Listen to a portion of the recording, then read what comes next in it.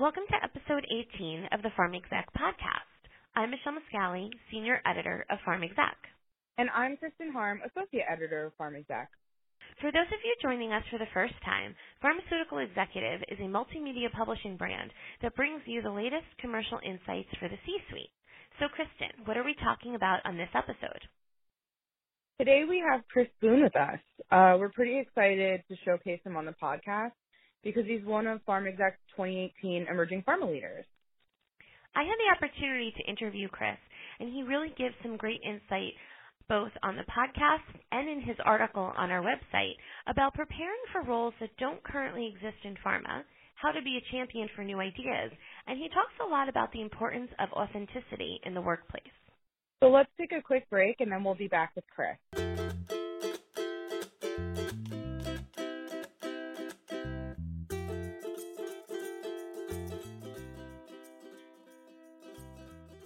Hey, Kristen, you know what I would love to learn about?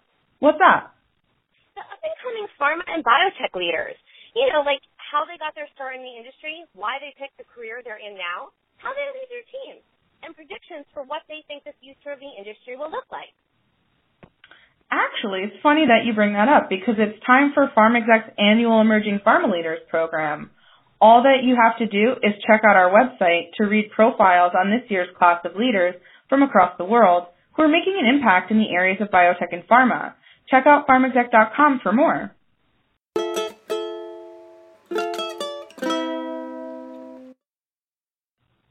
Hey listeners, today is a very special podcast as we have the first of this year's class of Farm Exec Emerging Pharma Leaders joining us. Christopher Boone is the head of Real World Data and Analytics Center of Excellence at Pfizer. Welcome, Chris. Thank you. It's a pleasure being here. So, Michelle, you interviewed Chris for this year's EPL feature, correct? I did. It was a pleasure to speak with Chris for our feature on this year's EPL, which actually can be found on our website at farmexec.com. And one of the things I found most interesting about Chris is that he's in a job that didn't even exist 10 years ago. But before we get to that, Chris, can you briefly tell our listeners a little bit about yourself? Sure. As you stated, I am the head of Real World Data and Analytics at Pfizer. I would consider myself to be a non-traditional pharma executive, meaning that I actually grew up in the world of hospitals and health systems, actually doing informatics. So, I always tell people that I started off in a career that was in informatics, and it wasn't as sexy then as one would say it is now. We were still in the basement of most hospitals, but really the primary motivation for that was mostly not to be in the world of health informatics or health IT, but to really become an administrator of the hospital health system. I guess, if you read the article, you'll see that I basically grew up in a low-income neighborhood in Dallas called Oak Cliff, and I personally got to witness firsthand my mother struggle with her lupus and getting care in an area that was pretty, we'll say, negligent. The community was absent of any effective and high-quality hospitals, and there was a pretty large community. So when she would struggle, we had to actually find the best care for her in different neighborhoods in some cases, or we had to settle for what we had. But it was really at that time that I knew that someone had to make a change, and I thought that the best path for me to seek that level of transformation in our neighborhood was to do it myself. And so I figured I would be president and CEO of a health system. I would help treat these underserved communities, and the rest is history. But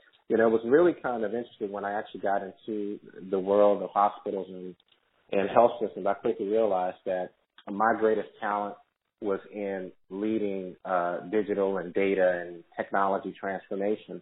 And that in and of itself would be much more transformational for the industry. But more importantly, I could actually reach more patients. And so that is how I ended up where I am today.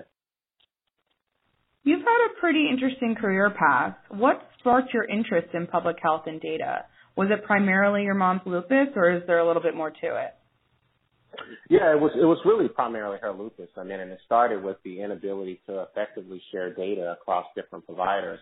And what that was a clear indication of is that the data really wasn't being utilized. It was just more of a documentation mechanism for that individual doc.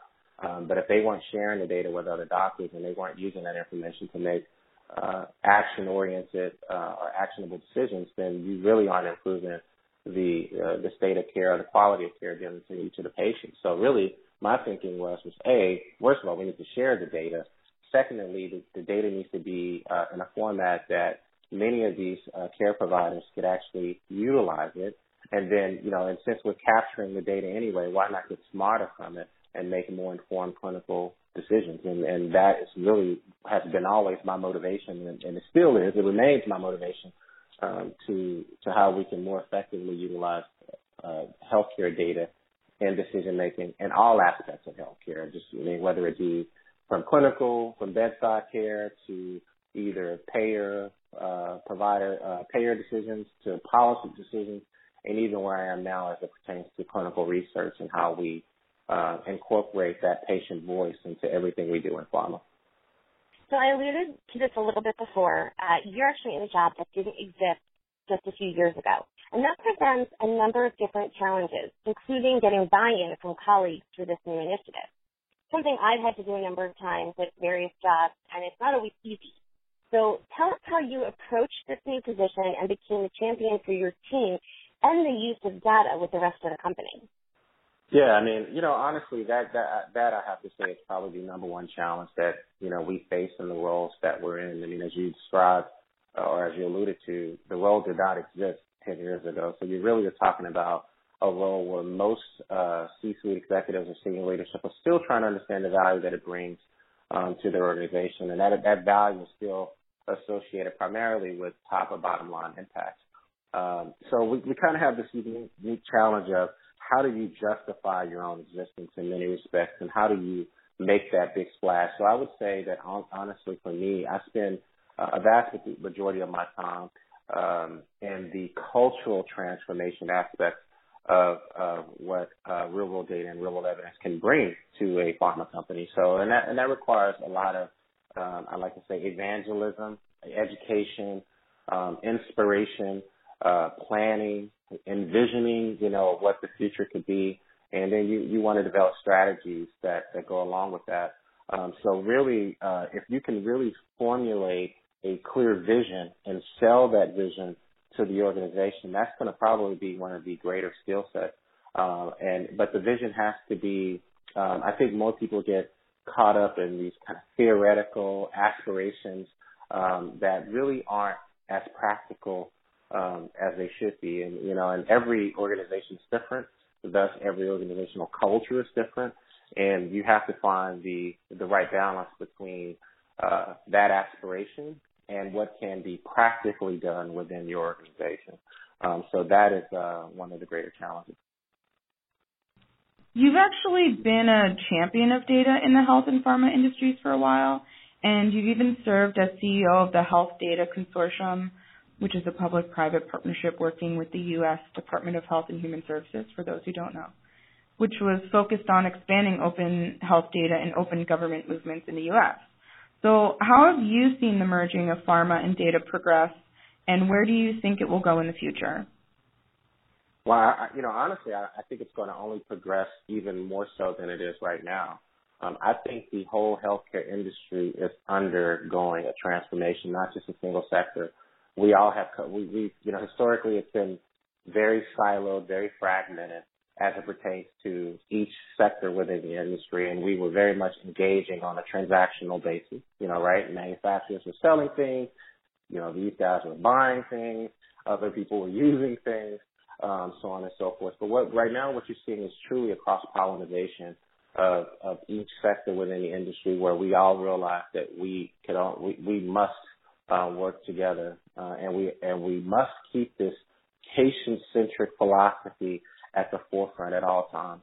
And so now you're seeing these very unique collaborations and alliances being formed, and in some cases you're seeing outright acquisitions of that we would have never thought of 15 or 20 years ago. But so I think the industry itself is undergoing this really critical transformation, and what that necessitates again is that organizational transformation or cultural transformation within each company to be more receptive to those types of strategic collaborations that are, for all intents and purposes, are counter to what we've seen and have done in the past. And it's strange because, pharma has always had this kind of outsider looking in view on the rest of the healthcare world. And I think a large part of that is the lack of trust that exists across the different sectors that we must address at some point to really become part of that ecosystem, to feel as though we're all in this together. So when it comes to data, what is the most challenging issue facing those in the pharma C-suite, and how do they tackle it? Yeah, for us, the biggest challenge when it comes to real-world data specifically is our access and the availability of it. So our access to it and the availability of the types of data we need to conduct clinical research in order to demonstrate the value of our medicines. I think that real-world data is a new area where we don't necessarily generate that data. That data is primarily generated through the patient, provider, and the payers. But we need that data in order to conduct many of the real-world data studies that we choose to embark on. And so I do see a model, and I do see an opportunity that there is for us to co-create that evidence with many of those other stakeholder groups. And obviously the big challenge there is the trust to formulate those types of collaborative relationships. But for us, data access or data accessibility and data availability. And then the third thing I would add to that is data integrity. So you have access to the data. You have to make sure that the data that you need is available, but then you have to ensure the integrity or quality of the data is there so that we could actually produce the regulatory grade evidence that we need to produce to justify any other decisions thereafter. Chris, you're also an adjunct professor, right? Yeah. And where do you teach again, and what subjects? Yeah, so I am an adjunct professor at the University of Cincinnati in their Master's in Healthcare Informatics program. I have the great fortune of teaching courses that range from introduction to health informatics. You can almost view that as health informatics 101. I also teach the advanced database design, which is more focused on building data infrastructures that would support this type of aggregation and analysis of healthcare data. And then also teach a course around healthcare analytics, which is very much so that one course that you're talking about, data warehouses or data environments, is one thing. But then you actually talk about the pure analytics, which is applying analytical methods to that data and producing a certain outcome. Given your experiences and how fast things are changing in the industry, how do you prepare your students for a successful career? Yeah, no, that's a great question. And it's funny because, one would assume that I'm a data scientist, and the truth is, the reality is, I'm a social scientist who just happens to specialize in health data. And so really when I'm thinking about, the individual student and the future of the healthcare workforce and the trends I see happening, I always think about the whole person. And I think Jack Ma, the founder of Alibaba, was at the World Economic Forum earlier this year. And he said it best, and I've practiced this philosophy, but I've never articulated the way he did. And he basically said that everything we teach should be different from the machines. And what he was speaking of, obviously being a technologist himself, is this push towards automation and artificial intelligence and how the future of the world looks and the skills that we need to equip our students with and even our adult learners with in order to operate in this new world. And essentially that is totally aligned with my thinking that, much of the automation will be a lot of, pretty much our routine practices or analytical processes that we have to do today, but those roles may not exist 5 to 10 years from now. So to me, it's all about molding and shaping and building up, I think, more the softer skills of the student. I think that they should be able to effectively function in a team environment. So that type of collaboration, I think that there should be a heavy emphasis on their ability to think critically and think creatively, meaning that they can assess the situation, clearly identify the problems, and generate new ideas to address those particular situations. I think exercising that kind of intellectual curiosity muscle that we all have is going to be extremely important. And because there's a certain agility that one needs to have. We know the world is going to continue to change, and that speed of change is only going to increase. So having that level of intellectual curiosity and agility is going to be important. And the last thing that I would say that I try to push, and it's probably most important, is this idea around leadership. And there are several attributes of great leaders. And I've always been a student of leadership. And so I can't emphasize that enough to the students how critical that particular skill is, especially in these more technical fields where you're communicating with non-technical people. And so those are the things that I emphasize in my courses. So, Chris, one of the things that really stood out to me, and I thought was interesting when we were doing your EPL interview, was that you told me about how you have mentors that sometimes don't realize they're your mentors. Can you tell us about that? Yeah, sure. I think when it comes to this idea of leadership, I feel like there are certain things that we have that are natural or intrinsic in our own personalities and nature, but there are other things that really that can be taught and should be shaped and molded. And so I always have this affinity towards great leaders that I would identify and I would routinely and continuously ask questions to. And so I learned very early on that some people are very, very much intimidated when you say, hey, I want you to be my mentor, because they think there's a certain expectation or obligation that's associated with that type of relationship. And so they're usually, some people, not all, are very uncomfortable with the title mentor. So what I learned is that I would never use the term mentor at all. I would just say, hey, do you mind if I reach out to you from time to time to ask you specific questions? And whether they knew it or not, they were my adopted mentor, and they became part of my council of mentors that I could certainly reach out to ask very targeted questions about different aspects. And the thing that I think is extremely important for people to realize is that there is not a single mentor that can address every single question, issue that one deals with. And another important thing, and I had a mentor share this with me very early on in my career, is that the personal and the human side of a leader is as critical as the professional side. The last thing you want to do is go into these worlds of being a great leader and you're so robotic and you're so out of touch with the basic human need, which is kind of what Jack Ma was alluding to, that you cannot relate and therefore you cannot lead. And so I personally always had great mentors in my personal and professional lives that allowed me to continuously grow as an individual. And I hope that somewhat is, you just hope that leadership oozes out of your pores and you're able to inspire and influence people to move in the direction that the organization needs to move into. So my council of mentors, some don't know that they're in there, so I won't add them. But I will say that has been probably the greatest move or decision I could have made, professional decision I could have made for myself. That's really great, and I'm sure that a lot of our listeners could relate to that.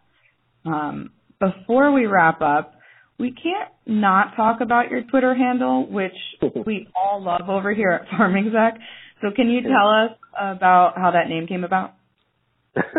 Yeah, it was about, I was leading the Health Data Consortium, and I started leading it over 2014. And it was so funny, I was having these different conversations with people, and they go, you really have this love for data, and like you're pushing for it, and it's almost like you're kind of like a hippie or something, right? And then I said, and it just struck me like, data hippie, and I was like, it was kind of very uncharacteristic of me to like brand myself or something like that. And if you read some of the articles out there online that talk about it, one guy told me that I by no means fit the profile of a hippie, which I thought made it that much more hilarious and fun to play with. But I thought the principles of evangelizing this whole idea of data and being this patient advocate who wanted to see the system transform using data to impact the patient experience, it aligned. And so it stuck. And so I've been using that as more of a movement towards, democratizing data for the public good. And I've always advocated, and the mantra has been, you have to put the data back in the hands of the patient. Now, it's great that we're having many of these discussions now, but that's something that I started, speaking to years ago. I've always felt that the data was the property of the patient, and they should be the stewards of that data. I know some people hate to hear that, but that was my firm belief, and I thought that was the most sound approach to effectively transforming the system. And so thus Data Hippie, and the idea of it was not to be a single Data Hippie, but the idea was to create a movement of Data Hippies that we could all transform the system, and that's really where the name came from, and it stuck. That's awesome. We love that name. We think it's really funny. So thank you so much for sharing that. Thank you for coming on the podcast today. We really appreciate you taking the time out. That's great. No, thank you. This has been fun, and I really greatly appreciate the opportunity, and I'm humbled by the acknowledgement to be part of this year's class. Well, thanks, Chris. We're happy to have you. Just as a reminder to our listeners, if you want to learn more about Chris and the rest of our 2018 Emerging Pharma Leaders roster, you can read about them on our website at pharmexec.com.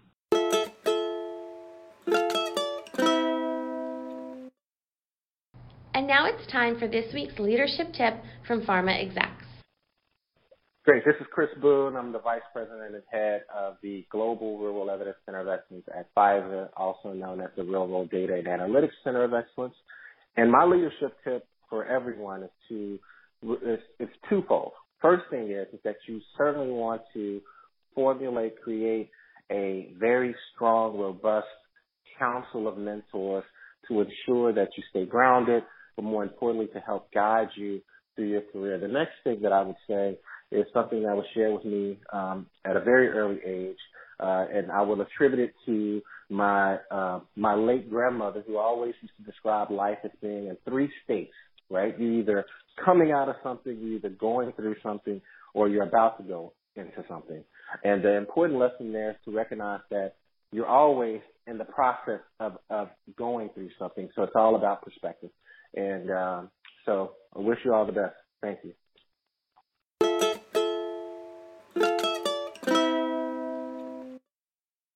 Thank you guys for listening. We hope you enjoyed this week's Pharm Exec podcast. We are always pleased to take you behind the headlines, provide expert tips from industry leaders, and give you an inside look at what the Pharm Exec staff is working on. Remember that you can always find us on the web at pharmexec.com, on Twitter at pharmexec, or on Instagram at pharmexecutive, and on YouTube. The views expressed on this podcast do not reflect the views of Pharm Exec, its parent company, or our advertisers. For editorial questions, please email editorial director lisa.henderson@ubm.com. And for sponsorship opportunities, please email group publisher Todd Baker at todd.baker@ubm.com.